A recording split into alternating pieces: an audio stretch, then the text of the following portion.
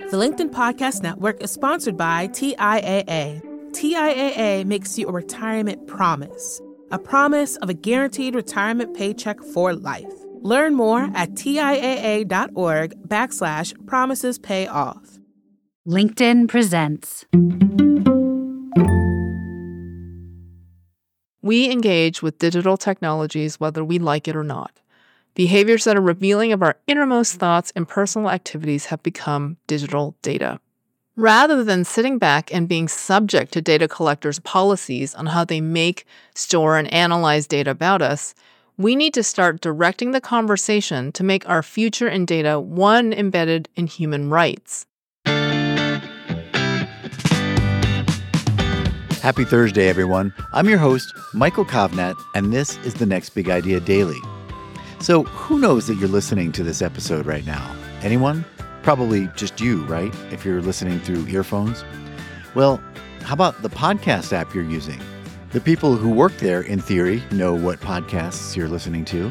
And if you have an account with them, they probably have your email address, maybe your credit card details, or other information about you. And of course, they very well may sell that information to other companies. So who owns your data? You may think you do, but the law is far from clear, and large companies are acquiring and selling reams of information about you without your informed consent. But there are things we can do to fight back, says Wendy Wong, author of the new book, We the Data: Human Rights in the Digital Age.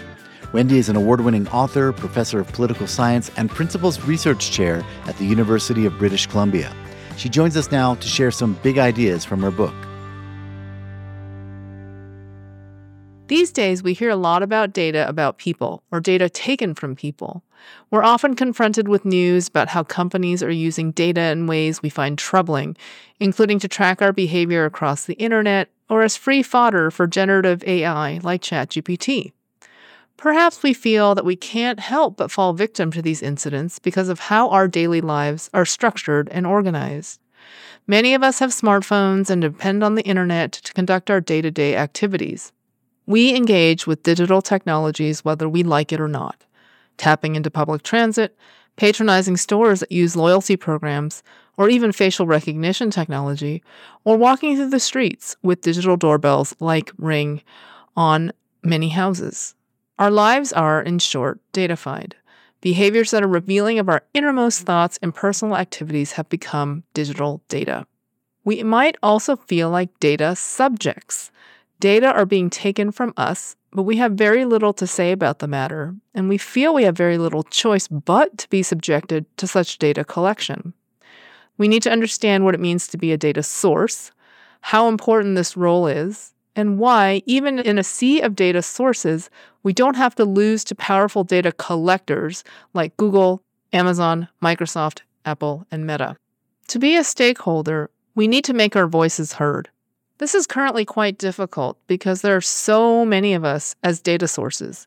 Billions of us, in fact. But that's also because we're not thinking about data as something intrinsically human. Instead, the way we are often told to think about data is as a commodity, something to be bought and sold, like oil. Data are, quote, dust or detritus or exhaust. We're told we're the product if we're not paying.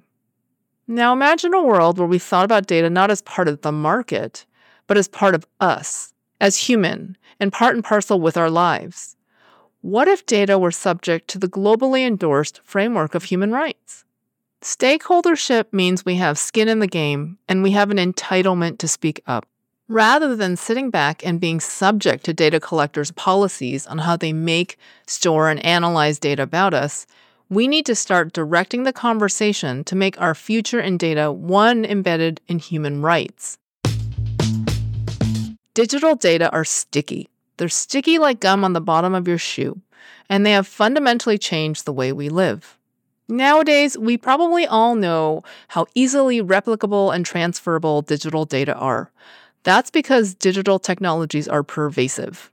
But data are sticky not just because we can move them around. They're sticky for 4 other reasons.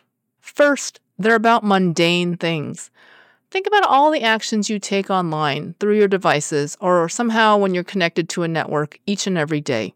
You can't change these activities by and large. They are every day. They are also unremarkable. They might even be said to be boring. Data are now created about the most granular of our activities, from heartbeats to search terms and beyond. Secondly, data are effectively forever once made. Perhaps they got deleted somewhere along the way, but because we don't know where they go or what collectors do with them, they are immortal for all intents and purposes. Which leads to the third sticking point. Data are linked. Data don't just sit on a server once created. They're sorted, they're pooled, disaggregated, and reaggregated to spit out predictions. Data travel from dataset to dataset as they're bought and sold. And finally, data are co-created. Remember, you're half of the equation of data as the data source. Your activities are of interest to data collectors who decide to create the ways to harvest data about you. So, few data that exist in the world are truly, quote, yours, even data about your innermost feelings. As such, data are co-created between you and a data collector. Also, many of the data about us are not interesting on their own. They're interesting to collectors because of what they tell us about people like us for predictive purposes. When we talk about the co-creation of data, this really confounds some of the existing ways that we have tied human rights to datafication and AI. We're used to thinking about the multinational firms that drive the digital economy, or big tech, as powerful because they are wealthy, incredibly, historically wealthy. But money is just one way to exercise power.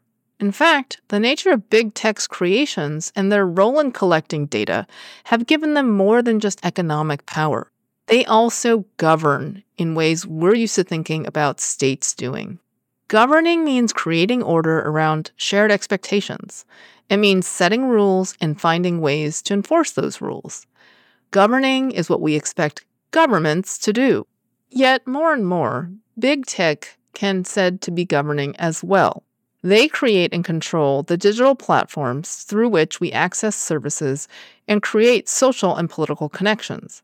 For example, Meta controls the community standards on its platforms Instagram and Facebook. These standards set the basis for the kinds of speech that can happen on these platforms. Between its different platforms, which also includes WhatsApp and Messenger, Meta reaches more than 3 billion people. That's far more people than any government can legitimately claim to govern. Meta's Oversight Board, a body that uses human rights to evaluate what gets removed or reinstated on Facebook and Instagram, makes decisions that affect people the world over. Right now, human rights responsibility falls on states. Big tech falls under businesses, which must respect human rights. But what if they don't? As of this recording, Google and Facebook are blocking Canadian access to news because of a dispute with the federal government over compensating journalism outlets. By denying millions of people access to news and updated information, our abilities to exercise freedom of expression and conscience, at minimum, are at stake. If we are to use human rights effectively in the age of data, we must start thinking about how big tech governs our daily lives, including what we can share, but also what we know. Not holding big tech accountable as governors means we aren't holding them responsible for the changes they have brought to human lives. Data literacy will help us be data stakeholders. Data literacy should be seen as part of what we think about the universal right to education. Human life will continue to be data-centric, and as such, learning about data, how to make data, how to use data, and the implications of creating digital data have become core human experiences. Without a human right, in other words, a universal entitlement to data literacy, we risk leaving most of us behind while the few data collectors make leaps and bounds by exploiting those data about us. Literacy is about giving people skills in order to function in a data-driven society. What does it mean, though, to realize a right to data literacy? Already, there are community-based programs that show us we don't have to be data scientists to understand the basic premises behind data creation. In fact, we need to learn more about why our assumptions about the world matter and how our choices of data sources and how we make data really matter for what we can learn and what we know. Going forward, we need to think about primary and secondary school curricula. Estonia has led the way with developing extensive educational programming in data literacy, and other countries are getting there. But retooling curricula takes time, and countries vary with which parts of society deliver basic education. In the meantime, we should reprioritize libraries as stewards of data and data literacy.